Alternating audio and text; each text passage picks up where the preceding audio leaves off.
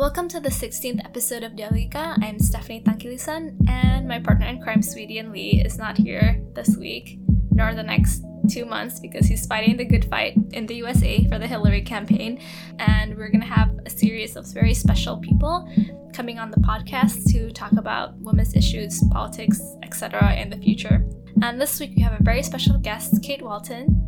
Hi, Stephanie. Kate is the founder of Jakarta Feminist Discussion Group, as well as the Facebook page Menghitung Pembunuhan Perempuan, counting dead women. So we're going to talk about that, but also about an update on our previous episode, Yuyun's case, where a young girl was raped and murdered.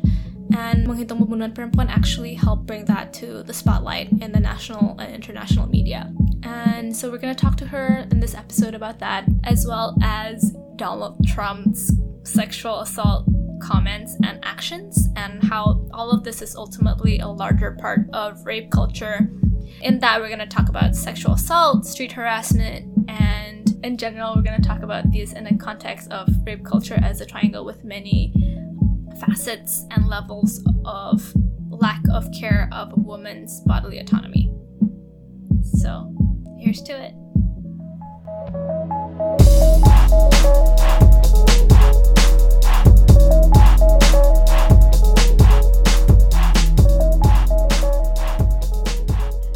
And Kate, if you want to introduce yourself. Thanks for having me on, Stephanie. I'm Kate. I'm Australian. I've been living in Indonesia for the last 5 years, most of that in Jakarta. I do work here, but it's irrelevant to what we'll be discussing today, what I do. But I identify as a queer feminist activist. Awesome. And Kate is also the founder of Menghitung Pembunuhan Perempuan. I call it counting dead women because that's what it doesn't translate perfectly into Indonesian, but that's what the English language projects overseas are called. So I call it counting dead women in Indonesia. Menghitung Pembunuhan Perempuan specifically counts women who were killed by usually their partners, and oftentimes without meeting justice. That's right. Do you want to talk about how Menghitung Pembunuhan Perempuan started and your experiences doing that? So there were really two reasons behind the starting of Menghitung Pembunuhan Perempuan, which, as we said, means counting dead women. The first was a work-related project. We have some work related to gender-based violence in Papua, and a colleague and I were interested in seeing how many women were actually being murdered or being sexually assaulted, also by men in Papua, but also more broadly across Indonesia. Yes. So we started to look at newspapers and get a bit of an idea of what was going on. Mm-hmm. The second reason was that as an Australian, we have a serious problem of violence against women in Australia also. Mm-hmm. And there have been a number of journalists in the last few years who have been focusing solely on reporting about violence against women. Yeah. There was one journalist in particular called Jess Hill, who reported only on violence against women for a whole year. That was her whole project. That's the only thing that she wrote about. The only thing. Yeah. Clearly not good for her mental health. No, probably not. And so there was that, plus there was a project called Counting Dead Women Australia, which was done by a group called Destroy the Joint, and a group of feminists who wanted to highlight the issue of violence against women in Australia. So those two things combined actually led to some serious policy changes throughout Australia broadly, but particularly in Victoria. There was a very progressive premier there who was leading a lot of changes. And I saw the impact that had, and I thought, well, I think Indonesia could probably do with something like that. And as far as I was aware, no one else was doing it. No one was. Komnas Perempuan, as much great work as they do, would record only cases of violence that are reported to them. They don't look at the number of women who are murdered, which is obviously the peak of violence against women. So I thought, well, why not me? Yeah, and one of the most well-known cases of Menghitung Pembunuhan Perempuan, we actually talked about it in episode 6 and 7, Nyala untuk Yuyun and Mambu for Rapist, if you want to have a listen. It's a case where there was a young girl, Yuyun, who was 14 years old in Bengkulu, Sumatra, that was brutally raped and murdered by 14 young boys. between the age of 14 and 23. This was not getting much attention at all in the press. And then Kate, among other activists, brought this into the spotlight. I mean, this is not unusual. Unfortunately, this is not unusual. There are so many cases like this that we just don't know about. And the only reason I found out about this case was because I have this Menghitung Pembunuhan Perempuan project. Yeah. How exactly did you help, spread the news on this? Like, what were the mechanisms? And, like, what if, there's another young activist listening? What can they do to do something about an injustice they see happening? So, initially, I didn't really have any grand plans. Yeah. I found the case. And I was so horrified because I hadn't heard about it. And, being an activist in Jakarta, we have a very wide network. And I would have thought, surely, I would have heard about it. Like, someone would have heard about it. So I realized there'd been a big disconnect. A big gap. And some friends and I started having a bit of a discussion about what to do about it. And before we'd really made any decisions, Kartika from Kartika and the Dissidents, she started posting on Instagram and Facebook using this hashtag Nyala untuk Yuyun, which means light a candle for Yuyun. And overnight it kind of exploded and became a bit of a movement. The next day we thought, right, we better actually set up a bit of a media plan for this. And I started contacting journalists, basically. I started contacting my friends who work as journalists here and saying, hey, did you hear about this? This is really important. You should look into it. Yeah. But the key thing was to link it into that broader picture. Yeah.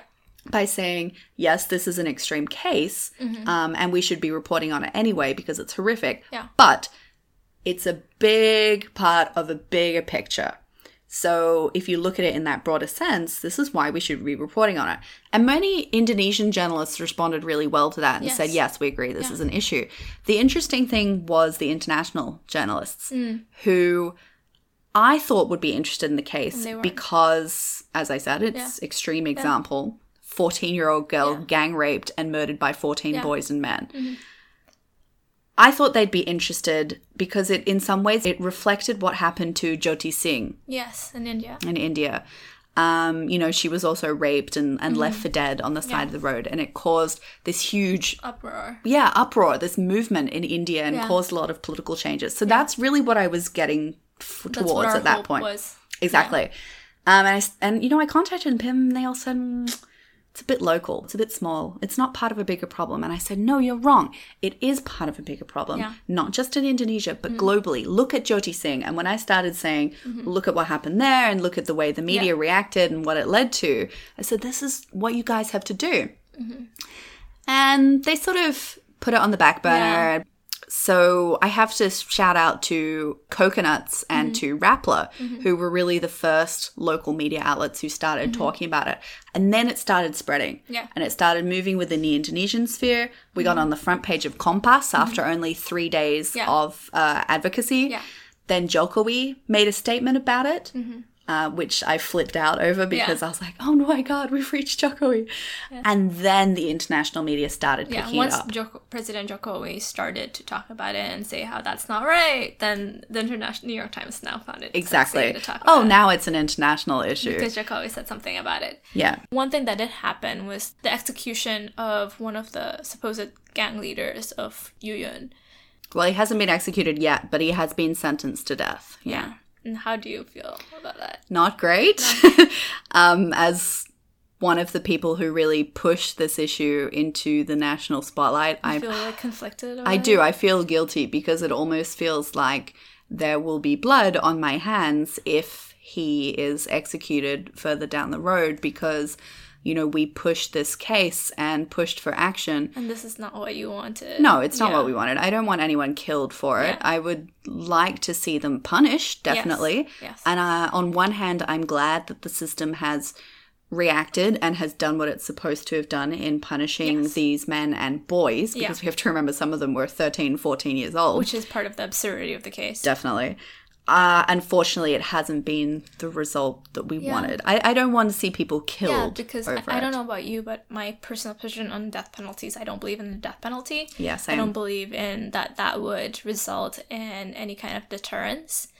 And I'm suspicious about, the whole fact that they tried him and then, putting the death penalty on him as a show to somehow appease the activists, like, oh, the government has done something. And it doesn't really push us as a country to try solve our bigger rape cultural problem in our society. Exactly.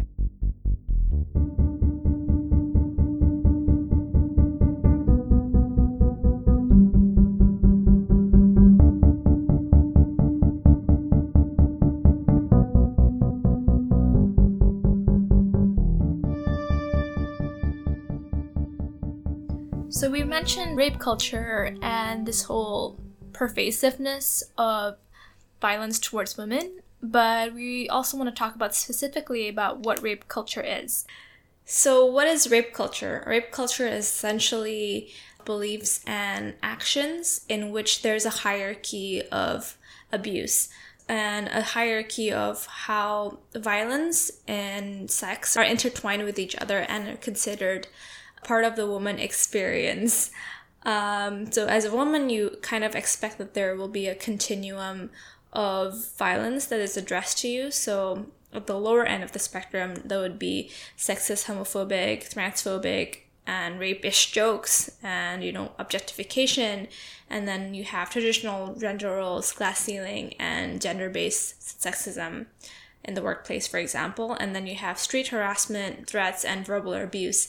And then above that, and this is the level at which most people think of is the apex of all of this, is like rape, sexual assault, and murder. So it's ultimately a part of a larger ecosystem in which rape and murder is the only thing that people take seriously, but it actually exists and is based upon the normalization of sexual violence in other lesser forms such as sexual harassment, street harassment, and rape jokes. Right now, the big issue is Donald Trump and how he has sexually assaulted women and admitted that because who he is, he feels entitled to just kiss women on the lips without their permission and grab them by their genitals. And somehow, a large majority of Republican men and women voters are okay with it. And this doesn't seem to disqualify him from becoming president. And what's really disturbing to me and to a lot of women is how this campaign has been very triggering. I think, my friends who are victims of sexual assault are basically, I just physically can't, keep up with the election anymore. This is a trigger. The trigger is not the whole fact that he said this and he did this, but how it's so accepted. He denies, that these women, their allegations are true, but at the same time, he says so much that supports their allegations as well. He essentially justifies this by saying this is locker room talk. And this is just how men talk among men. Boys will be boys. Boys will be boys. I guess there's two ways you can view this locker room talk, right? One is that, a lot of men, and especially professional athletes, have been saying, no, this is not how you have locker room talk. And, a lot of men are saying, this is not how men talk to other men, and that's not cool, right? Which we can applaud, and we can, but... Yeah. But you want to say but? Yeah, well, no, I wanted to say, actually, I do think that is a big change, though. Mm-hmm. If this had happened maybe even 10 years ago, I really doubt we'd be seeing so many men, in particular, stepping out and saying, no, this is not what men do. This is not what goes on in the locker room. I know, I'm an athlete. We wouldn't have had that happening 10 years ago. So really there's great. Definitely been a change. But we also know that these kind of good men are not the norm, and we definitely know that men also do talk about women differently. Yeah, this whole idea of saying it's not all men. We know it's not all men. Honestly, guys, come on. We know it's not all men. But it's talking about the culture, the broader system that supports this kind of interactions, these kinds of catcallings and harassments and murders. This is what rape culture is about. Yeah. We know it's not all men. We're talking about the system. And we're talking about, yes, all women experience this. Yes, we do. It changes your behavior. It does. For your whole life. Yeah. And that's very upsetting because I think that is something that happens to many, many women and girls and is not something that a lot of men have to consider, that something like this could happen and change your whole position. Right? Like, I know a close friend who was sexually assaulted, and ever since that point, she would not wear skirts anymore after dark. She just doesn't want to have that experience anymore, right? I can understand that. Yeah, and it's just like, and women would never tell that to your male friends, so your guy friends think that this is not a big issue, even though it is such a big issue. And I think also a lot of men, in addition to not talking about these issues, they don't recognize that it happens because they themselves don't see it. Yes. When I go out on the streets here to go get lunch, for example, by myself or with female friends, the attention that I would get, the sexual harassment that I would get is so just off the charts. But if you're walking with a guy... If I'm walking with a guy... You're good. I'm pretty much okay. There have been occasions. I was recently groped while I was out walking with my boyfriend. Oh, no. A guy came past on a motorbike and grabbed my breast. And we were both like, what happened? I mean, it was in a dark street at night, but I was with my boyfriend and I thought... we would be okay because normally with a guy, you are. Protection of the male. Yeah.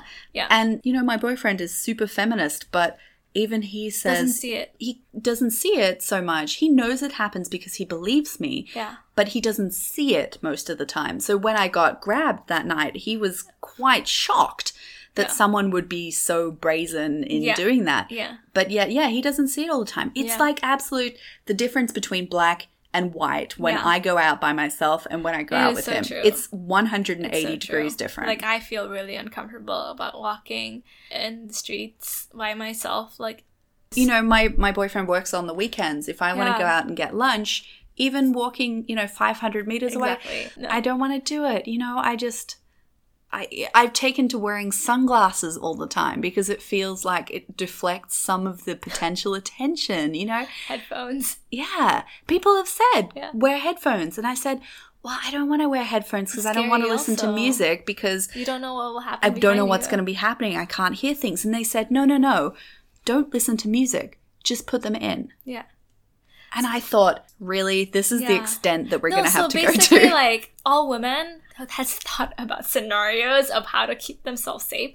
And then most men don't, right? Like, this is part of male privilege. You don't have to think about how not to get raped. Like, walking home with your keys in your hands, ready to stab someone if you needed to. And walking along certain paths that have more lights and not taking the shortcut through the park. And this whole thing about how all women have known or have experienced this, the reason why we don't want to talk about it to our male friends, especially those who are not clearly feminist, like, I think I'm more comfortable talking about this issue with my feminist male friends, is because I'm partly scared that if I talk about it, my guy friends are gonna be like, oh, you're so sensitive. If you're a guy who has not been shared about these kind of experiences to, it means your female friends are honestly not comfortable talking to you about this because they don't trust you. And if that is true, then please actually do talk to your female friends and, like, have this podcast, like, just come up to them and say, look, like, I know this is a serious problem. Can you educate me about this issue in a way you feel comfortable?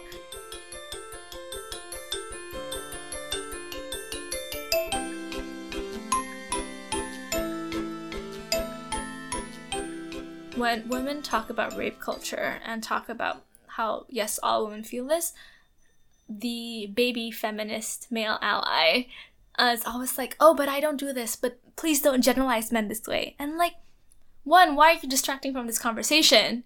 Two, the point is, we know not all men do this, but yes, all women feel this, so what you can do as an ally is to be like, yes, I'm sorry, and call out your own male friends who do this. Your role as a male ally is to talk to your male friends to, like, make sure that supposed locker room talk doesn't happen. That's your position. You don't need to tell women what to do and what not to do. Like, and you don't need to be praised for doing that either. So many men come out and saying, oh, but I don't do this. Yeah. I'm a good man. Like, what do you want? You want us to say thank you for being a good guy? Thank you for not being a creep. Can't you just acknowledge that that's something that happens and just acknowledge these women's experience and say, hey, yeah, that sucks. That's all you need to say. That sucks. Yeah. Like, let me know how I can help, or let me know if you need assistance, if something bad happens. I guess what we're ultimately trying to say is that rape culture is a problem with many faces. And ultimately, there are so many things that people of various backgrounds and genders can do about it. One of the big takeaways that we have to realize is that this is a part of like this larger problem of objectification of women, sexual harassment, sexual assault, and rape, and then ultimately, as Kate's project exemplifies, murder. And how we really need to respect a woman's autonomy over her own life, over her own body, and over what she chooses to do in her life. And I mean, in a way, it also applies to men, right? Like, this doesn't give women the license to rape or objectify or harass men either. But the point is the fact that it's so prevalent as a woman experience talks a lot about the sexist culture that we do live in. That's why we need men to help acknowledge this problem. Yeah. That's what's going to change things.